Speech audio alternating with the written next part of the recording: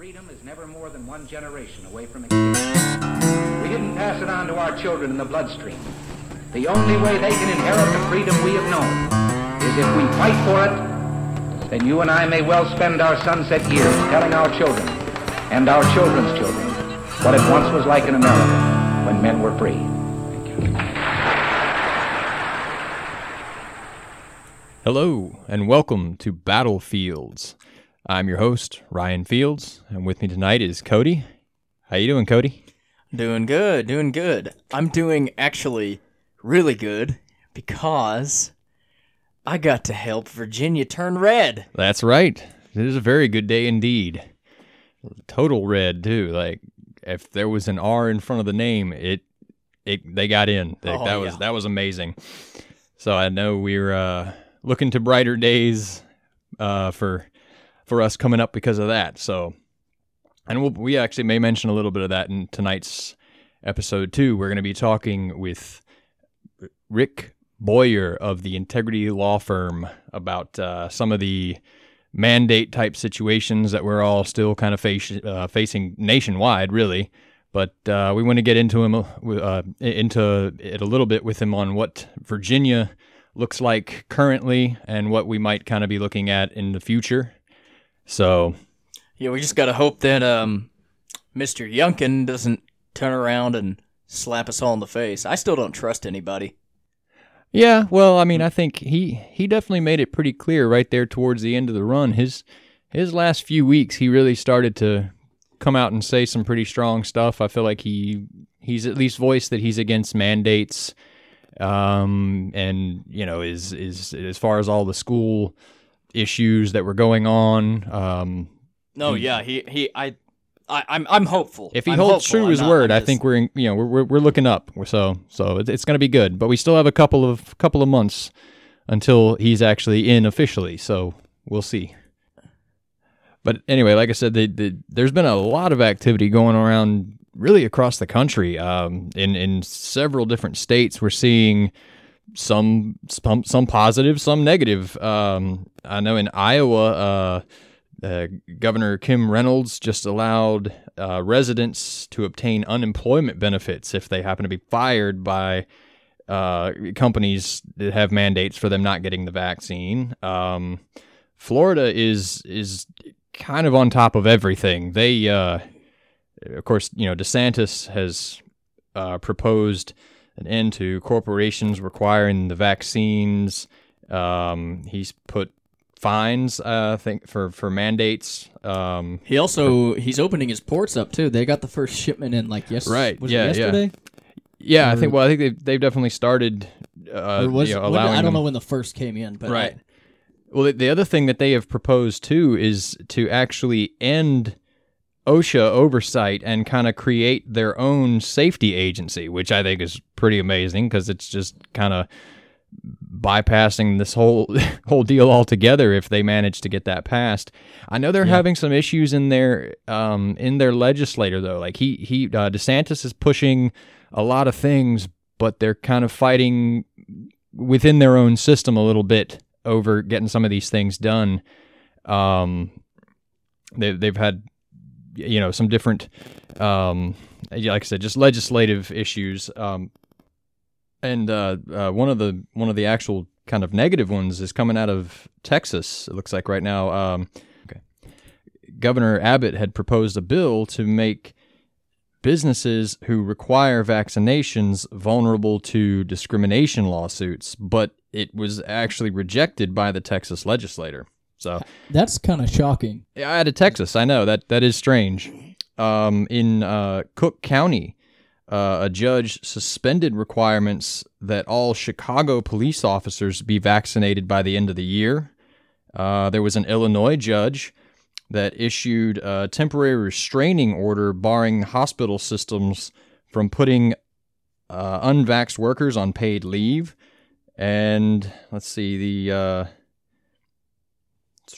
there was also Senator Ron Johnson was doing some hearings with a lot of the vaccine injured. They had all these different witnesses that were talking Really? at those the other day. Yeah, that was painful to listen to. I mean, just I bet. some horrible stuff. But that's a huge step in the right direction. It is, and I mean, again, it's currently going on, so I don't really know where it's going, what the end result of it'll be, but just that there is someone who's getting that out there, and that they're hearing it. So the main one that we're going to mention once we get Mr. Boyer on the phone here soon is the case that an attorney, Mike Yoder, actually has a federal case right now that is really for mostly in the realm of religious exemptions, but he's trying to get a hold put on the advancing of these mandates until they kind of get to the bottom of this. And Who is Mike Yoder? Is he just a senator? Or no, he's a lawyer. He's the lawyer who's heading the case. I think he's representing about 30 to 40 people right now, just in the beginning of this case. I don't know how many, if more are able to kind of jump in on it, but he just kind of lumped all that together and took this one on as a federal level case. So again, that's still kind of pending because they kind of put an ultimatum to the government of, like, what's your response to this? They had a deadline. They responded back, and again, they're all still kind of active. There haven't been any of them that are definitive, yes or no's. But there's a lot of action being taken. Is the point? It's just Right. across the country. It's people are seeing what they can do. To push back on the mandates themselves. So we'll see where a lot of these go. Yeah, well, I hope that the country just continues to go in the direction it's going. I don't know, the governorship and all of these other races were extremely encouraging. Oh yeah, Just across the country, every election is just blood red. Yeah, well, and even the New Jersey one, I think now it's official that the Republican candidate did lose, but it was, I think it was by 7,000 or something, maybe. I think was the total count. That's what I saw last. It was somewhere in that range, but razor thin in comparison of New Jersey. What it should be. They almost lost that one. Even though it's still a blue state, it's clearly not still a blue state. So, Yeah. We'll see what happens with that. But yeah. Well, anyway, let's see. We'll try to get this set up and get Mr. Boyer on here. Mr. Boyer, thank you for giving us a call tonight. This is Absolutely. this is my co-host, Cody. Good to meet you, Cody. you too. So how you doing tonight? Running around like crazy. I'll bet. Yeah, it's a good day though. We were just talking about that. It's it's looking up for us a little bit here. It is. I said that this morning. Some folks who didn't understand what Sic Semper Tyrannis on our state flag means, they just found out. Right. There you go. That's right. Yeah. Well, again, thank you so much for calling in with us tonight. I guess we could just get started. Why don't you just tell us a little bit about yourself, your background, and then also about your law firm? Sure. I've been involved in conservative activist politics long before I got into the law. I've done that since this will be my 30th year of being involved as a volunteer in conservative politics. I've started at 16 years old. I went back to law school. It was more or less my midlife crisis. I've been in the construction world for my entire career and hated it. And went back to law school in 2007 as sort of a midlife career change. Okay. My practice is built really just a small town general practice here in Lynchburg, Virginia. But I've of late have started to get some constitutional cases. I've argued First Amendment, free association cases in front of U.S. district courts here in Virginia, the Fourth Circuit. One of my criminal cases went to the Virginia Supreme Court where we were successful, so that was a lot of fun. Okay. But really getting into a lot more constitutional, religious freedom, personal liberty cases, doing some stuff for some Second Amendment groups. So really, that was my hope when I went to law school, is that I could use the law career to help to advance freedom. And it's over the last several years, we've really begun to be able to be involved in some of those battles and enjoying it tremendously. Okay, Wow, great. that's awesome. So you came from blue collar lifestyle into the law, huh? Now I'm just a blue collar guy wearing a suit. That's what we Hey. need. That's awesome. But so are you originally from around Lynchburg area, or? Almost originally. My dad was still with the Air Force in Panama City, Florida when I was born. He got out a month later and moved here to go to what's now Liberty University. Okay. And so we've been in Lynchburg since I was a month old. So Oh, wow. 47 years this month, I guess. I think that counts. Yeah. It does. Close enough. Yeah. Well, we kind of just really wanted to talk tonight about, I guess, the current situation, like you just said, with the mandates on we've seen a lot of pushback in some other states. We were just discussing some of those before getting on with you.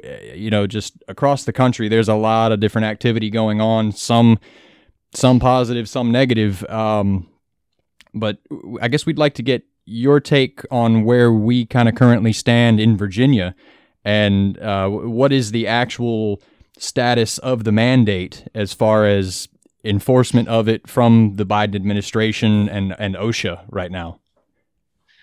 The difficulty is the more recent mandate is federal, coming down from Joe Biden, right? Which you all probably understand right now has no force whatsoever. It's just a statement from the president. Right. Basically, he has directed the director of the Department of Health and Human Services, which oversees OSHA, to promulgate regulations that would require any employer of more than 100 employees to vaccinate all their employees. Right now, there's still no regulation promulgated, but it's a catch-22 for those of us in the conservative legal world who would like to file suit right away. Mm-hmm. But until they actually pass the regulation, there's nothing to sue over and there's no defendant. Right. And so we're waiting for them to pass a regulation. But in the meantime, all the companies are cowering and panicking and caving in to the Biden administration. Right now, there's nothing more than a threat. But when the federal government is threatening you, it's a pretty powerful threat. For sure. So the biggest problem we have is the employers who have more than 100 employees who feel like they don't have a choice because of the federal mandate. Now, the federal mandate, unless there is a clear religious exemption in that mandate, I'm confident that eventually the Supreme Court is going to require a religious exemption. The problem is by the time it gets to the Supreme Court, you may be a year or 2 years down the road. And in the meantime, people may be out of work or looking for a new job, waiting for the Supreme Court to eventually vindicate their case 2 years down the road. Yeah, that's no good. Unless you have either a religious or a medical exemption right now, no one has had any success against the mandates. Again, I do think eventually, I think the federal mandate is going to be and should be declared unconstitutional. The federal government, the power to enforce a vaccine mandate, a quarantine, anything like that, any sort of health-related requirement is clearly reserved to the states. And the Supreme Court has said multiple times there is no so-called police power at the federal level. Those police powers are state and federal or state and local powers. Now, the Supreme Court held in the Jacobson case back in 1905 that the states and localities have the power to pass, and I quote, health laws of every description, unquote. So basically, the states and localities have vast power, as the Supreme Court sees it, to pass health laws of every description. The federal government just does not, and would have to basically try to claim that under the Commerce Clause power, which is probably more detailed than we'll get into today. But I don't think it's going to survive Commerce Clause review when it gets to the Supreme Court. I anticipate eventually the federal mandate being shot down as unconstitutional, much like President Biden's federal eviction moratorium was shot down. I believe it was 9-0. The Supreme Court shot it down and said that the federal government has no power to enforce a nationwide eviction moratorium. Right. Okay. in the short term, people are losing their jobs and there's not a lot of immediate redress. If you have a religious or medical exemption, some folks have been having success, but short of that, there has not been a lot of success against the federal mandate. At the Virginia level, I think that will start changing with the new administration. I don't anticipate. I think when Mr. Youngkin said in his victory speech last night, Virginia will be open for business, I suspect that's part of what he meant. We're not going to shut businesses down over vaccines and mask mandates and so forth anymore. Hopefully we can hold him accountable to that and need to hold him accountable to that. But I suspect after January, Virginia's rush toward mandating vaccinations for employees, for school children, is probably going to die on the vine, hopefully. And as long as we do our job in pressuring the governor, I anticipate that a lot of that pressure will die on the vine, and then we're left with the federal mandate. Right. Yeah. Now, speaking to that federal level of the mandate, we wanted to talk with you a little about the case that Attorney Mike Yoder is bringing against the federal government right now. That I guess I know I have not even seen that case, Ryan. So I'm not going to be qualified to speak to it. If you can give me a little bit of detail, I might be able to sort of shoot in the dark a little bit. But I'm not familiar with the case. Oh, sure, yeah. As far as I think I know he's representing a group of about 30 to 40 people right now, and it does hinge pretty primarily on the religious exemption, and he had put kind of basically a request to halt the mandate until they handled the issue, and the judge actually was fairly approving of what they were putting out there, and they kind of put a deadline at the government to get back with their take on it. And I think that they came back with, there is no, like you said, there is nothing official yet as far as anything that is a requirement, anything that's an enforcement of this. So it's too early to, no one's really losing their jobs or anything yet because there's no enforcement, but clearly people are losing their jobs. So and that's the difficulty, is the companies are firing people for fear of what's coming. I mean, they assume that as soon as the president opens his mouth, that it's federal law, and it's not. But they're assuming as much, and so the companies are sort of preemptively firing people for fear that they're going to be gigged by the federal government if they don't. Right, and like I said, that's kind of where he was going at it, specifically for the religious exemptions. And it's funny that they're using their own words against him, that they haven't done anything, that it's too early to put a case out there. But the last I heard, I think they had to get back on that that deadline that the judge had set on them, and so now it's all still current. It's happening by the day. It's kind of I was just wondering if you had any take on how that might be, where that might go at a federal level, what we could hope to see out of it even. I had not, Ryan. Okay. I'm certainly happy to look at it. I'm Googling it a little bit as you're talking. Sure. Trying to get just a bit of a feel for it. It looks like so far we've had some positive rulings from the court. I don't know. I'm sure the Biden administration will challenge it. My understanding is it's a federal workers lawsuit, that it's federal employees, civilian employees, and military employees. And the court has basically said, we're not going to allow these military folks to be disciplined. The Biden order actually would require a dishonorable discharge for any military service member who does not take the vaccine. Wow. Which is hugely, it's full of disabilities once the member returns to civilian life. I mean, it's almost like a felony conviction if you're dishonorably discharged from the military. Right. Yeah. In terms of its impact. And that's precisely why the Biden administration did what they did. But my understanding, and just very quickly looking at it, is the judge has basically said until the court has opportunity to rule on the the merits of the case, the federal government cannot enforce it, cannot fire federal employees, and cannot fire military members, cannot discipline them, cannot punish them. So it's a temporary restraining order, basically, until the court can rule on the merits of the case. So it's very positive. A number of cases have been filed already challenging colleges, public universities, and other public entities that are forcing the vaccine mandates. They have, some of them have gone as far as a single justice of the Supreme Court asking for review by the whole Supreme Court. So far, they really have not been granted. You have the usual three suspects, Justices Alito and Thomas, and I think oftentimes we're getting either Kavanaugh or Gorsuch. So we're getting three justices, usually Gorsuch, I believe, Alito and Thomas, that are in favor of considering the challenge and think that it ought to be heard, ought to be brought up before the entire court.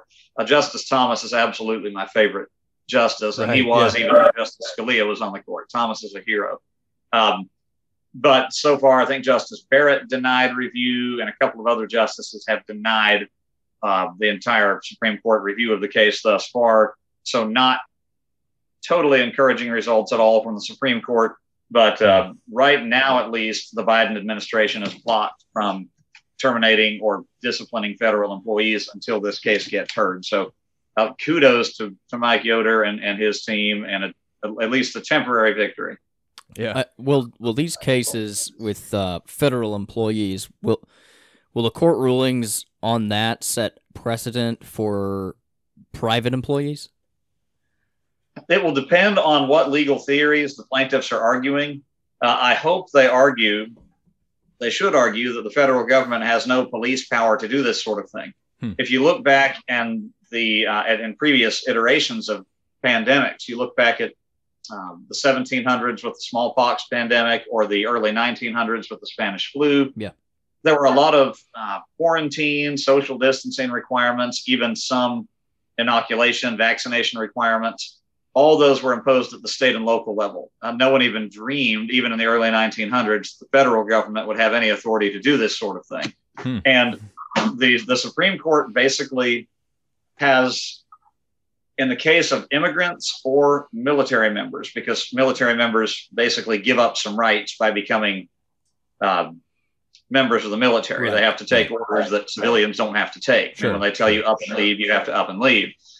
So the courts have said that the government has broader power with immigrants and with immigrants who are non-citizens and with military members. Otherwise, there is no Supreme Court decision to suggest that the federal government would have police power to enforce something like this. So I hope that the plaintiffs' attorneys on this are arguing the federal government is utterly without authority to enforce this, and it needs to go back to the states and localities. That should be a winning argument, but I'm not sure if it's one that Mike Yoder's making or not. Okay.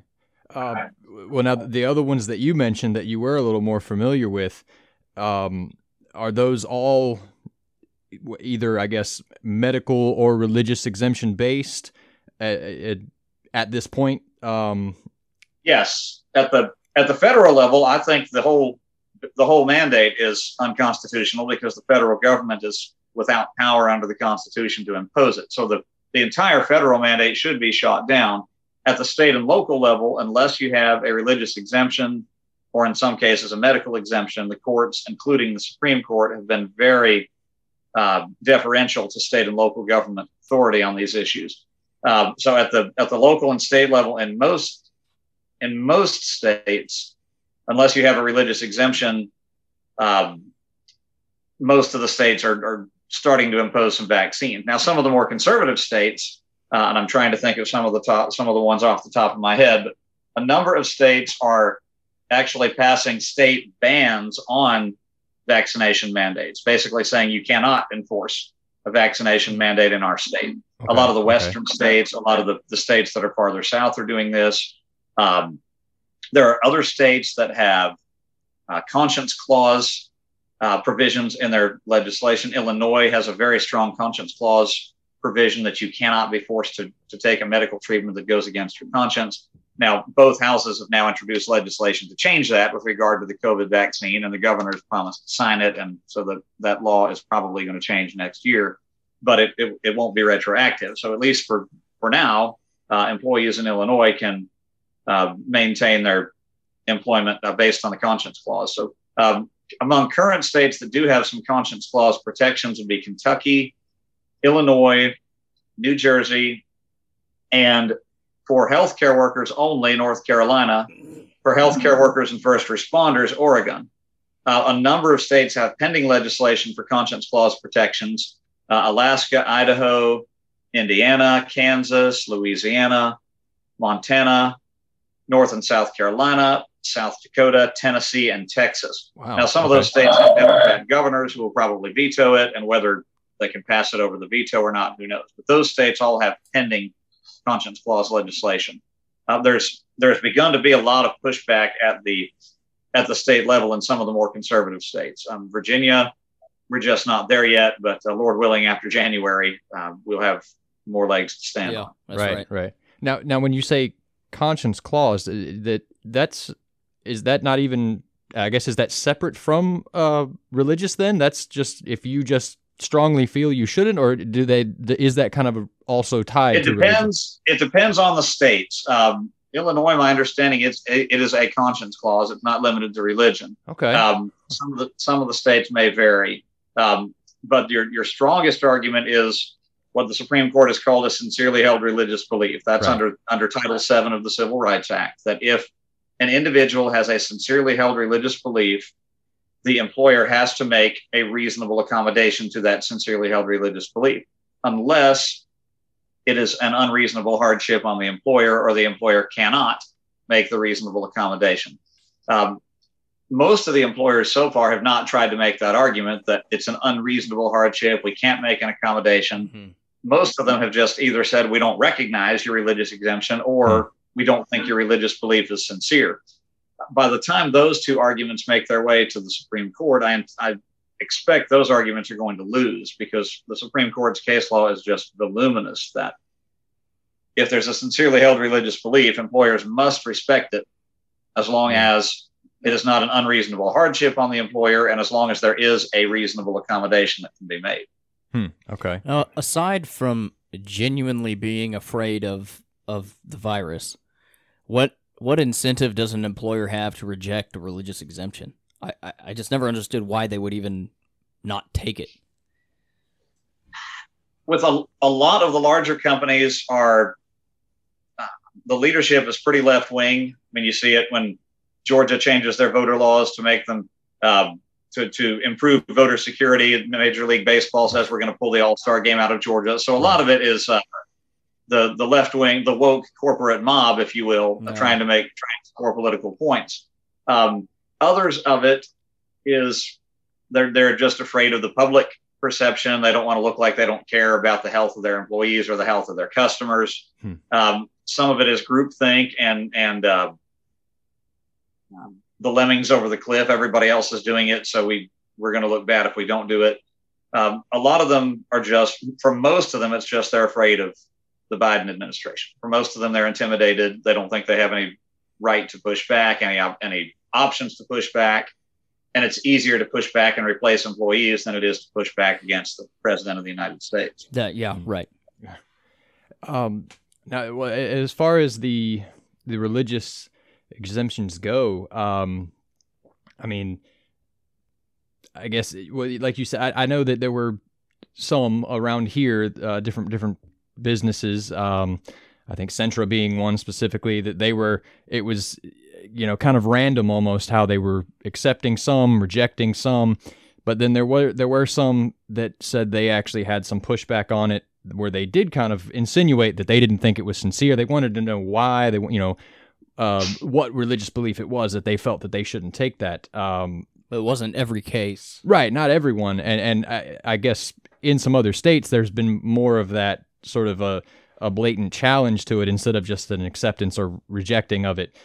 But what exactly does that, I mean, I guess, for you personally, your personal thoughts on it, as well as just someone who, what would be the case for if you are challenged with that? as far as someone wants to know why you have that strong held belief that how would you respond to that? Is that even right for them to ask you that, and how would you respond? Sure. Well, Centra, to their credit, after giving a lot of their employees a lot of heartburn, got a lot of pushback from their employees, and Centra, to their credit, has begun to take a pretty reasonable approach to granting religious exemptions. Right. Okay. Which still leaves you on the outside looking in. If you really don't have a religious exemption, you just don't think you ought to have to put something in your body that you're not comfortable with. But with regard to religious exemptions, at least, Centra has morphed into a pretty reasonable position. Others, BWXT, for example, there's an employee protest going on downtown today, or was going on a couple hours ago, with a lot of BWXT employees protesting. Their policy has been to more or less take a position that we don't, sort of a prospective position, if you will. We really don't believe you. We really don't think this is sincere. We think you're making it up. I've talked to employees there that have given me some of the questions that BWXT is asking. How long have you held this position? Do you have this position with regard to any other medical treatments? Have you ever taken any other vaccines besides the COVID vaccine? What religious persuasion are you? Does anyone else in your religious persuasion hold to this? Basically trying to intimidate the employees into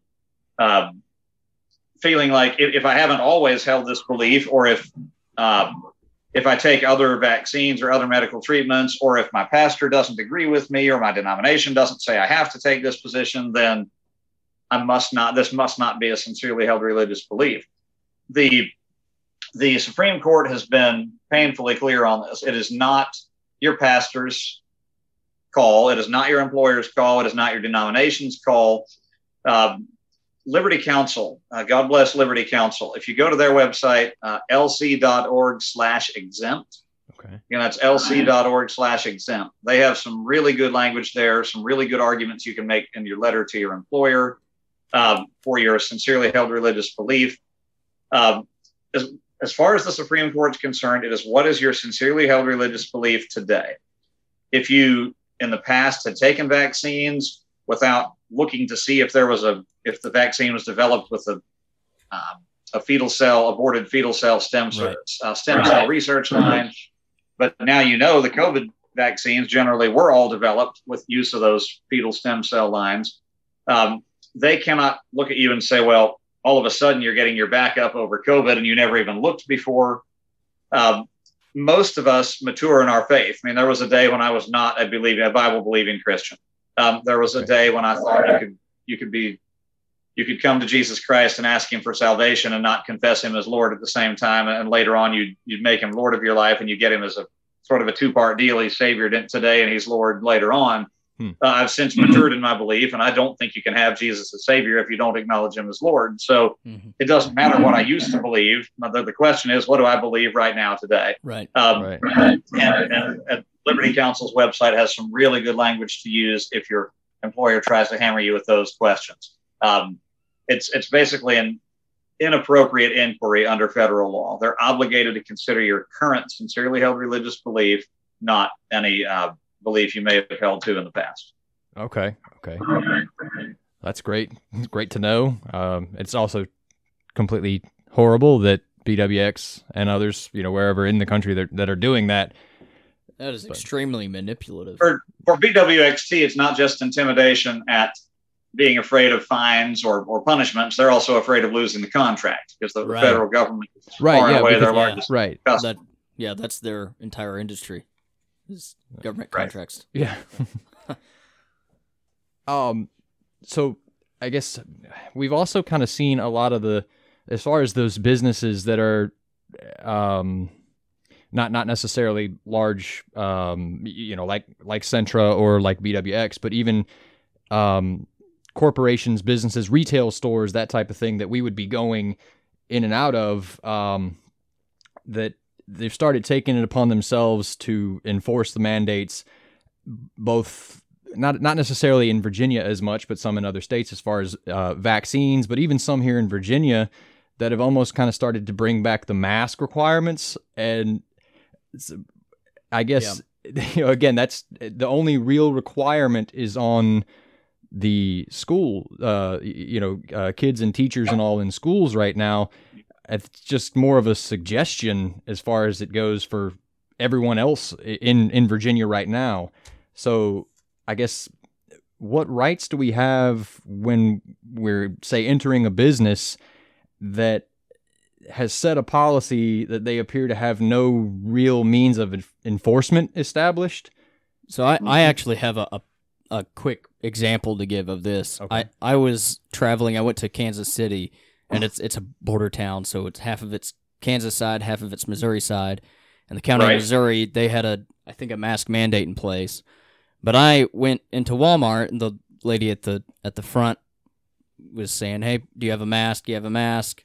And I walked right by because I'm done with it personally, and I didn't put it on. And she started yelling at me. I turned around, I just told her no, and kept going straight to the fishing section.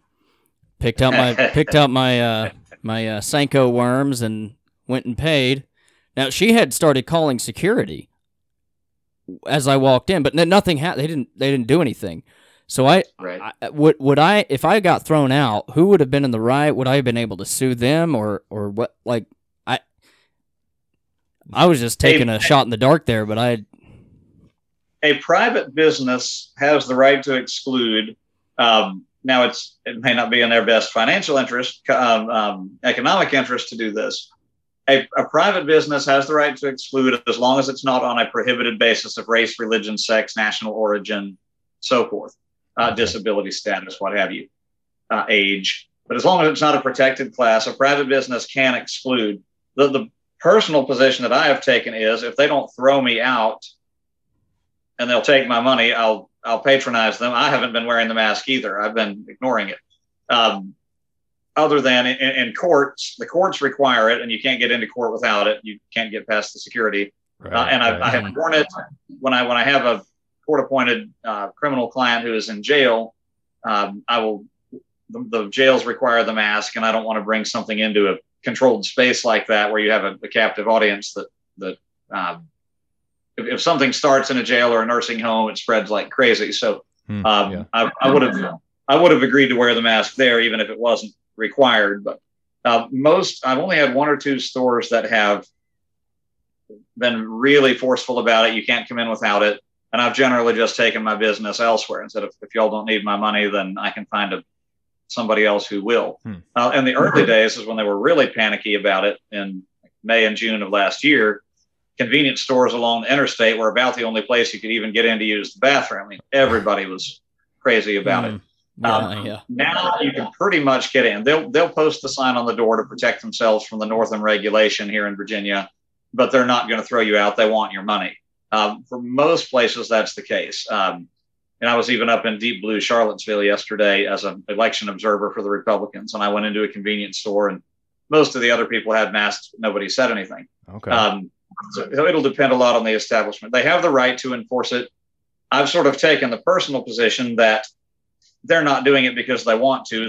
They want my money. They're doing it because they're scared of the governor. Right. If I really thought the store didn't want me, I would respect that store owner's property right, and I'd go somewhere else. But most of them are doing it because they're afraid, and I'm not going to play into the fear. They don't want to do it. They feel like they're forced to, and I just won't be forced. And with regard to your other point that you raised about schools, actually, it is not the law in Virginia that school children have to be vaccinated.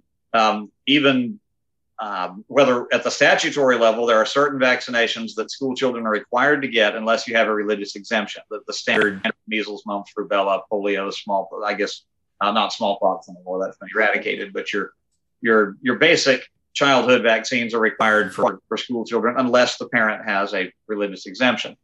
COVID has not been applied as one of those vaccines as yet.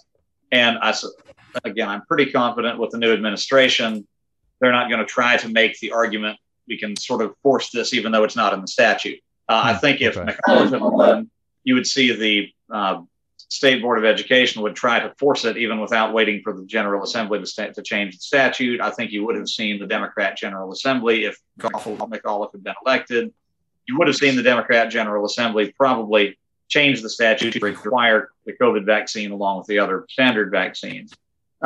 With the Republicans back in charge in the House and a Republican governor, I think all that is, here in Virginia at least, probably dead on arrival. Okay, well, great. That was actually going to be my next. With the schools, I know, more specifically with the mask mandate that they have right now, but the vaccine, that was, we're all riding high on the result of that election yesterday right now, but we're not out of the woods yet because we still have a couple of months left of Emperor Northam, Yes. to that's what do you think it would be possible for him to try to push something in there these last couple of months? But if he tries to push a vaccination mandate at this point, I think I'm sure that plaintiffs and attorneys would be asking for a temporary restraining order given the incoming administration, and I would suspect that would probably be granted.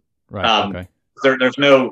It would be foolish to force people to take the vaccine if it's not even going to be required after 2 months. So I anticipate the judge would probably say there's irreparable harm here because that policy is likely to be changed, and therefore we're going to forbid it until the new administration takes office and tells us what they're going to do. So with regard to the masks, though, there is a mask mandate that's been imposed by the health department in right. public schools. Actually, it's been imposed on private schools, although to their credit, a lot of the private schools are just saying, we're going to leave it to the beliefs and the choices of the parents, and we'll let it be enforced by the parents. If you want your child to wear a mask, we'll do that. If you don't, we're not going to be the enforcer. And so far, that has been a successful strategy for a number of private schools. Again, I would anticipate even the mask mandate will at least come into play with the new administration. I see the Youngkin administration as being very, and I say conservative, not politically conservative, but strategically conservative. I think they're going to probably nibble around the edges. That's certainly the impression I got from the victory speech last night. I did not get the impression that they're looking to make wholesale changes. So I think we'll have to hold their feet to the fire as far as the mask mandate goes. I think they will be reluctant to make dramatic changes unless there's a lot of public pressure. Okay. Now, I have one more quick question on the deal with private businesses. Is if you can get a religious exemption for your employer and for them that can bring a religious discrimination case if they reject it, maybe could that apply then to a private business as well? If I'm religiously exempt from wearing a mask or getting the vaccine by my employer, shouldn't that hold true everywhere? That has begun to be talked about among the conservative constitutional lawyer circles. I don't know if it has been litigated. If it has, I'm not sure if it's been litigated successfully as yet. I know it's conservative attorneys who begun talking about it to argue, for example, the public access laws, the businesses that are considered places of public access, you can't discriminate anymore. It used to be that the court said back in the Jim Crow South, if it was your private property right, and if a white business owner didn't want to let a black person in, well, that's just a property rights issue. Well, the Supreme Court has long since said that if you're a public accommodation, you cannot discriminate against your customers on the basis of race, religion, sex, national origin. So it has at least been talked about that if folks have a religious objection to a vaccine, for example, I don't know of any private businesses, public accommodations, private businesses that have required a vaccine to enter. And I don't know of folks who have made a religious challenge to the vaccine mandates. I don't even have a religious objection, if you will. To the mask mandate. I keep conflating the two. There are two very, very different issues here. The vaccine mandate, I absolutely have a religious objection to taking it. The mask mandate, I don't so much have a religious objection to it as a personal liberty, freedom objection to it. Right. There's no personal liberty or freedom exception to under Title VII to employers and employee relationship. Probably on the public accommodation side, there's also not going to be a personal freedom, personal liberty objection. If someone did have a sincerely held religious belief against wearing a mask, I think that would at least have some chance of being successful against the private business. The question is, could you convince a court that you had a sincerely held religious belief against wearing the mask or not? And that may be a difficult hurdle. Okay. I know that back at the beginning of the school year, there were several different, different activist groups, as well as many pastors that had signed on trying to get those into the school system. Yeah. And LCA accepts religious exemptions for the masks. Yeah, LCA, but even as far as the public schools around, and it all just kind of seemed to peter out. Like it's clearly written in the governor's mandate, religious exemptions, but then it doesn't really seem like the school systems themselves, the public schools anyway, have even acknowledged that exists. It's just, everyone is still masked. I don't know. I can't speak to the counties as much, but I haven't heard anything major out of them that they acknowledge that. But like Lynchburg City, it just wasn't brought up again. Campbell County, where I live, Campbell County School Board is 7-0 far left. It's an unfortunate reality that your school boards attract far left people. Mm-hmm. They're generally, the goal of somebody running for school board is to get more taxpayer money for your local school. It is not first and foremost serving children. It's not first and foremost, I want to make sure what my kids are getting taught and make sure they're not getting critical race theory or the 1619 project. Right. Most folks historically who have run for school board is you're not giving me enough of your taxpayer dollars to my child's education, and I'm going to run for school board and make sure that you do. So the school boards tend to be dens of rattlesnakes in terms of they're very, very left wing. Mm-hmm. Not that it's bad to want more dollars to go to your child's school necessarily, mm-hmm. but they don't attract people that are there for smaller government reasons, certainly. So when the governor says to people who ran for school board on the basis, I want more taxpayer dollars, and the governor says, you're going to be in trouble with me if you don't enforce the mask mandate, there's not going to be any pushback. They're already predisposed, pre-programmed. Right. All of a sudden, you're seeing a lot of pushback against the guys and girls' bathrooms after the abominations that have happened in Loudoun County, which were totally predictable to thinking people.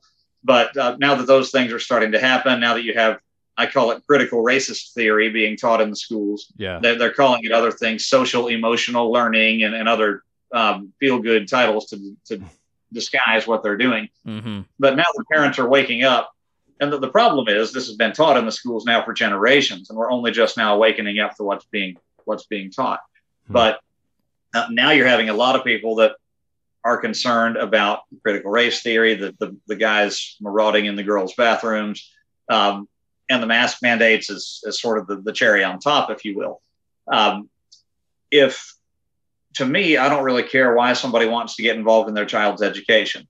To me, I get a lot more upset about guys being in my little girl's bathroom or my child being taught that America is evil and it's hopelessly racist and you can't get ahead based on your skin color in this country. I get a lot more upset about that over my kid being forced to wear a mask at school. But whatever motivates people to get involved and say the government has too much power, parents should have more choice, it ought to be up to the parents and not up to the bureaucrats in Richmond and Washington. Whatever it is motivates that parent to get more involved, I will take it. And we're seeing a huge pushback on all three fronts: the masks, the critical racist theory, and the guys and girls bathroom. I refuse to call it transgender bathrooms because there's no such thing as transgender. It's God created man and woman, and that's where we are. And right, that's right. Yeah. You pretty much have to be a science denier to argue otherwise, because people either have one body part or another, and here we are. It should be a conversation. Yeah. Yeah, exactly.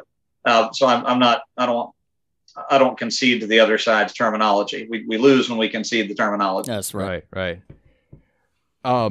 So, well, I guess, like you said, hopefully. Say that. I'm not sure I ever answered your question. The answer is most of your school boards are full of left-wingers who are not interested in listening to a religious exemption. Their government is their God.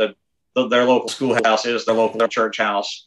And they're interested in defending that interest, not your religious liberty interest. And that will not change unless and until you do like Bedford County did yesterday and 2 new conservative write-in candidates get elected to the school board. Right. That's where it has to go. You can recall your school board member. It takes a little more doing, but if you don't want to wait for the election 2 years down the road, I think it's 15% of the voters in the district have to sign a recall petition, and then you put him back on the ballot next year and vote him out next year. So there are more than one way to skin that cat. Yeah, that issue has come up in Lynchburg City a few times. All the surrounding counties can actually, they actually do elect their school board members, but Lynchburg, the city council appoints them. So and Lynchburg, you can recall your city councilman. Right. There was the petition going around a few months back that was to petition for city council to allow a hearing basically for election of school board members, and it didn't quite make the amount of signatures that they needed. It was just a little shy, and so they're going to be trying to get that back going again next year, I'm sure, because we're the only one around that they're appointed and not elected, and that's a horrible idea. So agreed. Yeah, Lynchburg has been very resistant to it. The funny thing is that it's going to impact Lynchburg. The Democrat legislature, actually joined by my friend Amanda Chase, who should not have done this, but the Democrat legislature actually moved. Historically, a lot of cities and towns have held their local elections in May, and you have a lot less participation in May. Mm-hmm. So the Democrat legislature, in their infinite wisdom, with, again, the unfortunate support of my friend Senator Amanda Chase, actually changed the law to where now in the future, your local elections are going to have to occur in November. In most of your Northern Virginia and Richmond localities, that's going to help the Democrats. But the funny thing is, in Richmond, or in Lynchburg rather, Republicans usually win in November. Glenn Youngkin won pretty convincingly in Lynchburg yesterday. Right. So actually moving the city council elections to November is actually really going to hurt your overlords in Lynchburg City Council. And I anticipate seeing a major shakeup on city council next go round. And more than likely, you all are going to have the chance to have a voice in your school board members in the not too distant future, thanks to the Democrats. Hey, well, we'll take it. I mean, that's got to wait another year, but I mean, sounds good. But no, I guess, well, again, thankfully, this may not apply as much to Virginia now, like because we've talked to that. But in some of the other states, do you feel like there might be, like we've seen with kind of the Second Amendment violations that were going on, how you had divisions into Second Amendment sanctuary cities, right, and counties? Do you feel like, and is there enough? I guess, is there enough weight behind doing that where, if a state has mandated something and you got counties that just swear off as, being kind of independent from that, they become sanctuary counties or cities or whatever. It doesn't necessarily apply to Virginia, but just as a thought, could that be something we're looking at almost? To some extent, it's going to depend on the state. It's easier to do in most states than it is in Virginia. Okay. Most states are what are called home rule states. In a home rule state, unless the locality is prohibited by state law from taking a specific action, the locality can more or less do as they please. Virginia, on the other hand, is what's called a Dillon rule state. In Virginia, localities can't do anything without specific statutory authorization. So a home rule state, which most of our states are, unless the state legislature has told you can't, you've got a blank check. In Virginia, unless you've been given specific authority to do X, Y, or Z, you cannot do X, Y, or Z. Which is why the Second Amendment sanctuary resolutions, as helpful as they were for galvanizing public interest and attention, they really don't provide any real protection. Okay. If your locality can't stand up to if the state health department says we will shut you down, if you don't enforce a mask mandate, the city council or the local county board can't overturn the state. I would imagine in home rule states, you might be able to do that because your state enforcement power, and this is where it was going with the Second Amendment, you were going to have some pitched clashes between state health department folks coming into Lynchburg or Campbell County or Appomattox County and saying, we're going to shut your restaurant down. And we were looking for sheriffs with enough guts to bar the door and tell the health inspector, we're not going to let you in. We're the chief law enforcement officer in this county. You may not enter this restaurant. You may not close it down. You do not have access to the restaurant. That was the constitutional crisis that was coming in Virginia. If we'd have had sheriffs with the guts to stand, and hopefully now for the next 4 years, that's not going to be an issue. But that's where it was about to go in Virginia, was the lesser magistrate's theory that the sheriff, as the chief constitutional law enforcement officer in Virginia, forbidding state agents from coming in and shutting a business down. I don't know a specific sheriff yet who was gutsy enough to take that. There were a couple in far southwest Virginia. There was one in Culpeper who really had taken some really hard lines on the Second Amendment. Whether it would have gone quite that far or not, whether they would have been willing to go quite that far, I'm not sure. But that was the constitutional crisis that was being provoked. I would love to see a local legislature do that and say, we will not allow businesses to be shut down for refusing to force the mandate, and take it to the courts and see where it would go. In Virginia, it probably would not have been successful because we're a Dillon rule state. Again, fortunately now, hopefully, at least for the next 4 years, it won't be an issue. Right. Hopefully. And I mean, to that, I guess it was just, we honestly weren't sure what we should be asking. We obviously had a lot of stuff kind of prepared to put out here and talk with you about, but I feel like a lot of our audience and a lot of people out there are kind of in the same boat, that everyone's obviously concerned with everything, but what should we be doing? What options do we have as far as these things coming up? Is there some kind of key point that we're missing in us not knowing the law? So, I mean, any advice or guidance you could give to that would, be greatly appreciated, just so everybody's well informed of what we got going on. Sure. I'll try to give you just a short roadmap of what to do. If it's your child and a vaccine, or if it's your child and a mask mandate, right now there is no vaccine mandate for COVID for school children. Right. The health department is considering it. Yeah. Again, I suspect that with the new administration, that's going to be backburnered. But for the mask mandate in schools, these local school boards really have not been accepting religious objections. The solution to that is replacing your school board members in order to get that done. There's no long-term damage, if you will, to being for most children for being forced to wear the mask. If the child has asthma or some other medical exemption, you can if you get a doctor's note, you can probably get your medical exemption from most schools. If you want to fight over it, if you want to take a lawsuit up, absolutely get in touch with me, and we're happy to talk about it. But with the mask mandates in the schools, those are more difficult to fight. On the vaccine side, if your child's in schools, if they're trying to force the issue, absolutely file a religious objection, and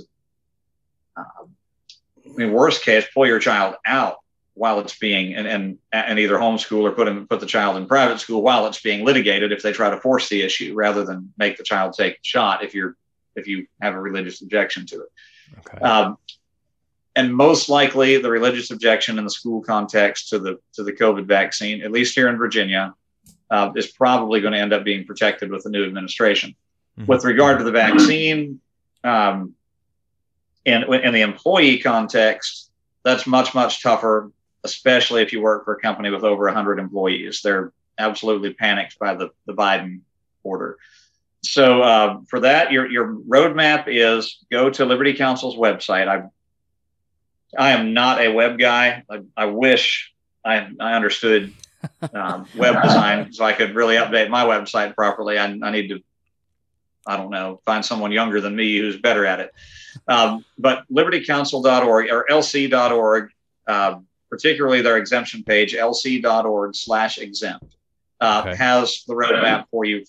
They have draft letters that you can send to your employer to argue your religious rights. But the first thing to do, send them your religious exemption letter when they hit you with the mandate. And again, don't copy and paste the Liberty Counsel letter because they'll know it was copied and pasted, but use their arguments as a template or a scaffold for building your letter. Okay. If they either reject your exemption or indicate they're going to, immediately step 2. So step 1 is your religious exemption letter. Step 2 is file your charge with the Equal Employment Opportunity Commission.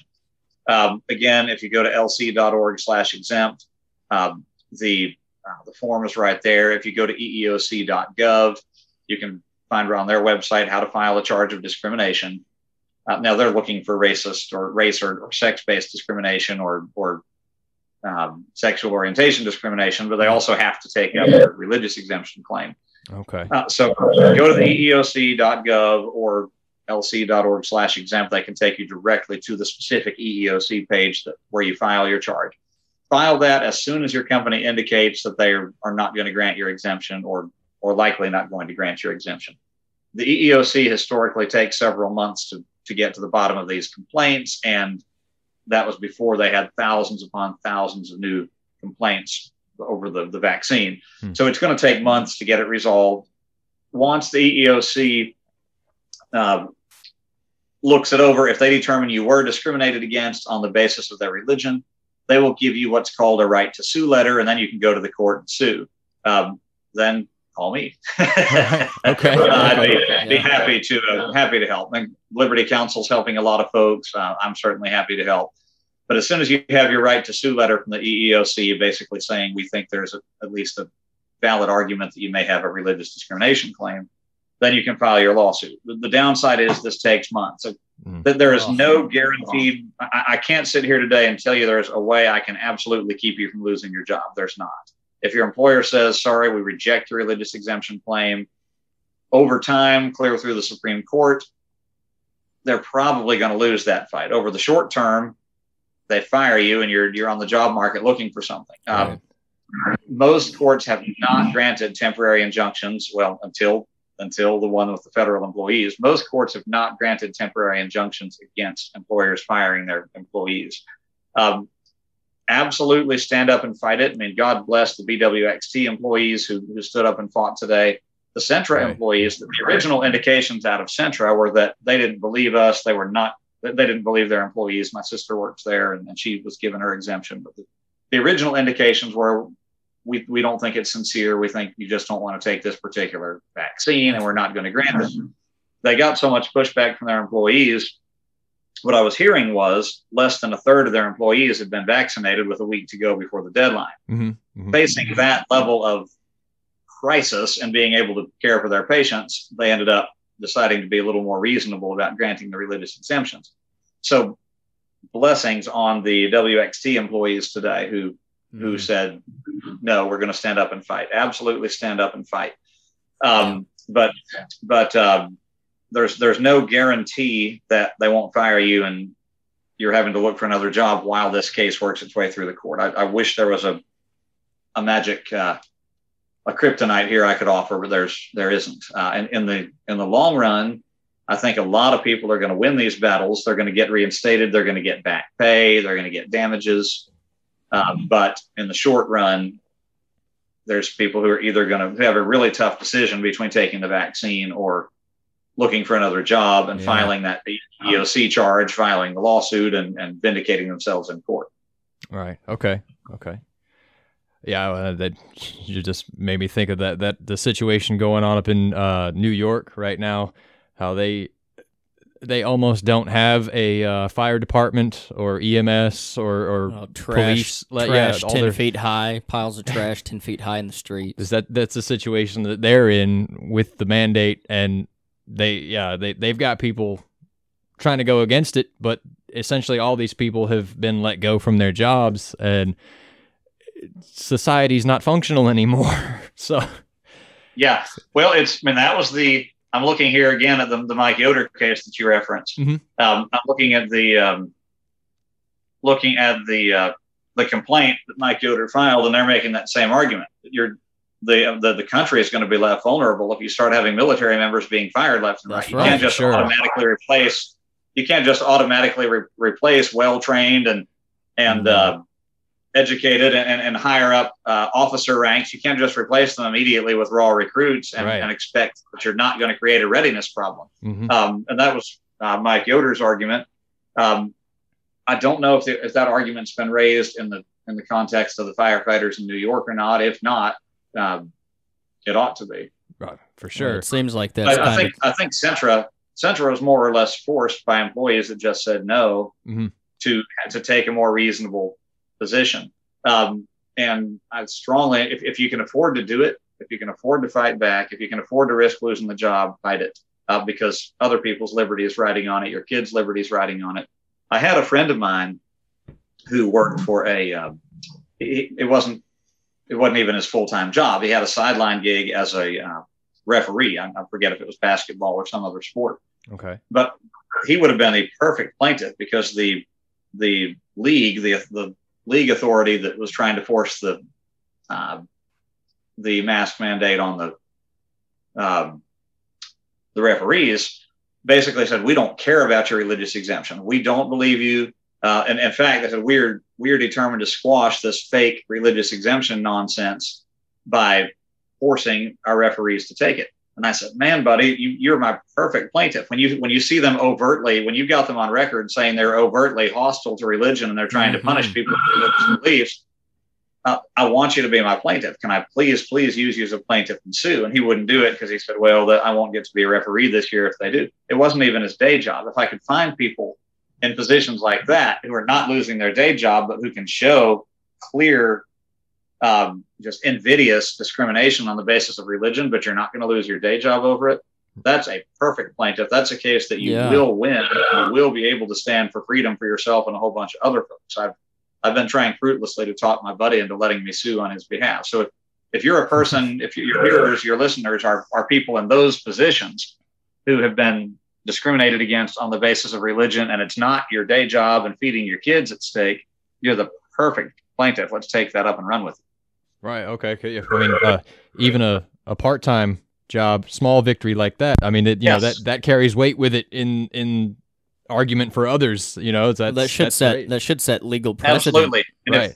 And if you're and you may be a person who's so important to your company. I had a man who worked for a large company in Richmond who was so important. He was high up in their IT world, and they basically couldn't let him go.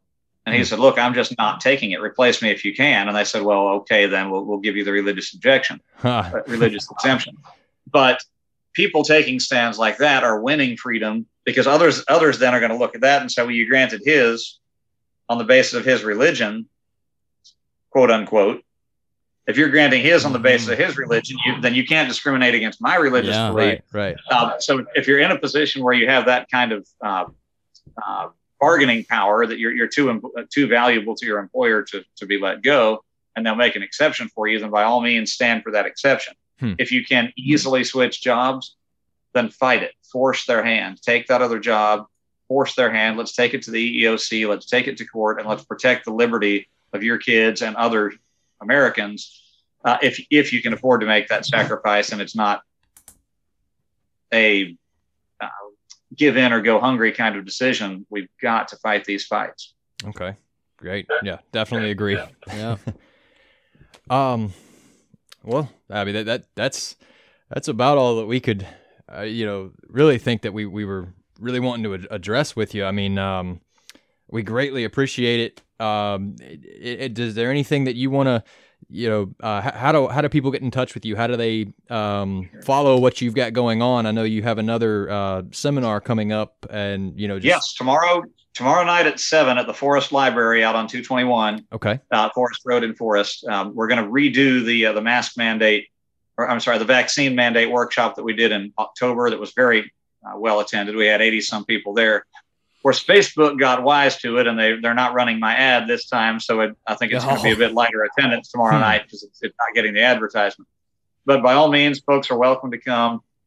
Most of what we've talked about today and a whole bunch more will be on the PowerPoint tomorrow night. And anybody who attends we'll get their email. We'll send them a copy of this PowerPoint with Liberty Counsel's information on there, with EEOC's website on it. So everything we've talked about tonight will be in the hands, at the disposal of folks who attend tomorrow night. So I'd certainly encourage people to come on out to the Forest Library at 7:00. We'd love to see you. If you go to Integrity Law on Facebook, the event site is there. If folks are so moved, we'd certainly appreciate your sharing the event around and spread that. And they haven't banned my event yet. They just won't run the ad. Right. So share the event around. Let folks know. We'd love to have another good crowd tomorrow night. The website is integritylawlynchburg.com. All our contact information is there. You can email me at rickboyerlaw@gmail.com. That's just like it sounds, all small letters, no symbols. Rick Boyer. Boyer is Boyer. So rickboyerlaw@gmail.com. Okay. Email me, and I'd be happy to share the PowerPoint with you as well. But we'd love to see folks tomorrow night. There's strength in numbers. It was very encouraging in October. I mean, everybody who came into that room came in thinking they were the only one, and they left. You know what? There's a whole army of people who think like I think and who are willing to fight over this. So we'd love to see folks. Some free junk food will be out there, and we'd love to have folks join us tomorrow. Okay, that's great. And we will try to be posting this episode tomorrow, so that is it'll be the night of when it posts. So, but as far as if anyone hears it and was to miss it, they can email you and get that PowerPoint from you. Absolutely. Okay, great. Well, thank you so much for talking with us tonight, clarifying some things, and just helping us out. It's incredible everything that you're doing. You're just an absolute weapon. Answer to prayer. Yeah. Really awesome to talk to you. So are you guys. Man, getting the word out there is critical. And I don't know if you know my buddy John Harris, who also has a podcast who's here in Lynchburg. He's been taking up a lot of these freedom-related issues. I mean, the conservative podcast world has been one of the only links to reality in the post-reality world we've been living in since January 20. Right. And so you guys are doing a huge service. And I appreciate you guys being there, and I really appreciate the opportunity to be on with you today. Oh, well, thank you. Thank you. Yeah. All right. Well, once again, thanks, and have a good night. Thank you, guys. God bless. Okay. Yeah, you too. Thank you.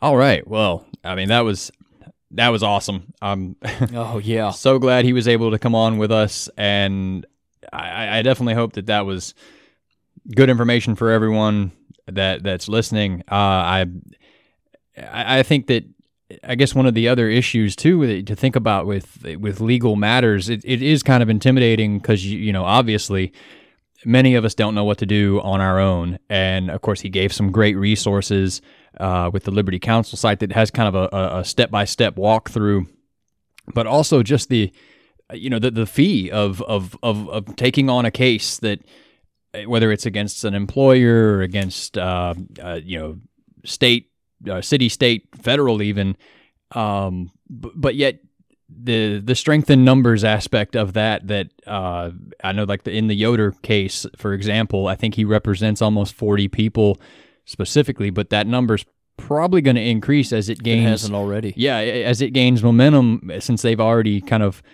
put a halt to the federal level of the mandate itself. So now is the time to be collectivists, right, on this issue. Yeah, I mean it as far as at a job or whatever the case may be, if it is going at it from to an employer level. And I'm telling you what, learn real estate, learn how to start a business, do whatever it takes to be able to quit your job and be okay at least, and just you just trust God. And oh yeah, I mean, for sure. Which, I mean, that just something where you're not part of that system as much is great, but I think that the approach of going about it with groups of to bring if the situation gets that extreme for folks out there to put that, to, pull together, getting that legal representation. And so you actually have some ground to stand on, and the burden of it doesn't all fall on just one person, because, I mean, hopefully that, I would assume most people out there in these kind of mandate situations from a job and that type of thing, they're not alone. I mean, we saw that with, we talked of the Sentra situation, and then at BWX, there was, from what I saw, a pretty good group of people out there today that were protesting against that. So, taking that strength that you have in numbers and those that are against it, and really putting it to proper use in way of legal action against this stuff, because that's our path out of this. That just like we saw with the elections last night. I mean, that we've got the strength in numbers, and if we all are unified on it, and you got enough people moving forward with that kind of momentum, with the proper representation, then you have very strong ground to stand on as far as a pushback for these things. So that's my take on it, and that's what I hope that everybody got out of that. That it's not something we have to be so worried and intimidated by, because the options are there, and also just that things are looking up for our state here. In Virginia, we made some major gains last night. So, couple months left under one regime, and then chances are the a lot of the mandate type stuff hopefully won't be as much an issue. But that doesn't mean that we can let up either. Like Mr. Boyer said, holding the next administration's feet to the fire and making sure they stay true to that word as well. They've run their campaigns on this type of stuff, and so we got to make sure that that's what's done. That's what the people of Virginia voted for them to do. We don't want mandates. We do want our schools to be run. The founding fathers wanted us to be the ones responsible for our freedoms, not the government. Exactly, and that's where we're having to come back to that mindset of taking responsibility for it, and not just hoping that the people in charge are going to do the right thing. Right. Yeah. No, you're free. You're a free people because God said you are, not the government. So act like it. No, that's exactly right. And well, I guess that about wraps us up here for tonight. But everybody, to make sure to check out the meeting he was talking about, Mr. Boyer was talking about. That's on Thursday, November 4th, just in case we get this episode up tonight on the 3rd. And everybody, make sure that you subscribe, and you'll find us on Spotify, Apple Podcasts, SoundCloud, YouTube, and Rumble. And again, just make sure you guys subscribe. That's what really helps us out the most, and so that you can see, keep track of us, know what we're putting up next. And it helps us know how much our audience is growing too. Right, exactly. And then we would love your feedback, any suggestions, any comments, any ideas on guests, topics, whatever you want to see us going into next. So you can reach us at battlefieldspodcast@protonmail.com. So thanks again, guys, and keep fighting the good fight, and God bless. What will you do without freedom? Will you fight?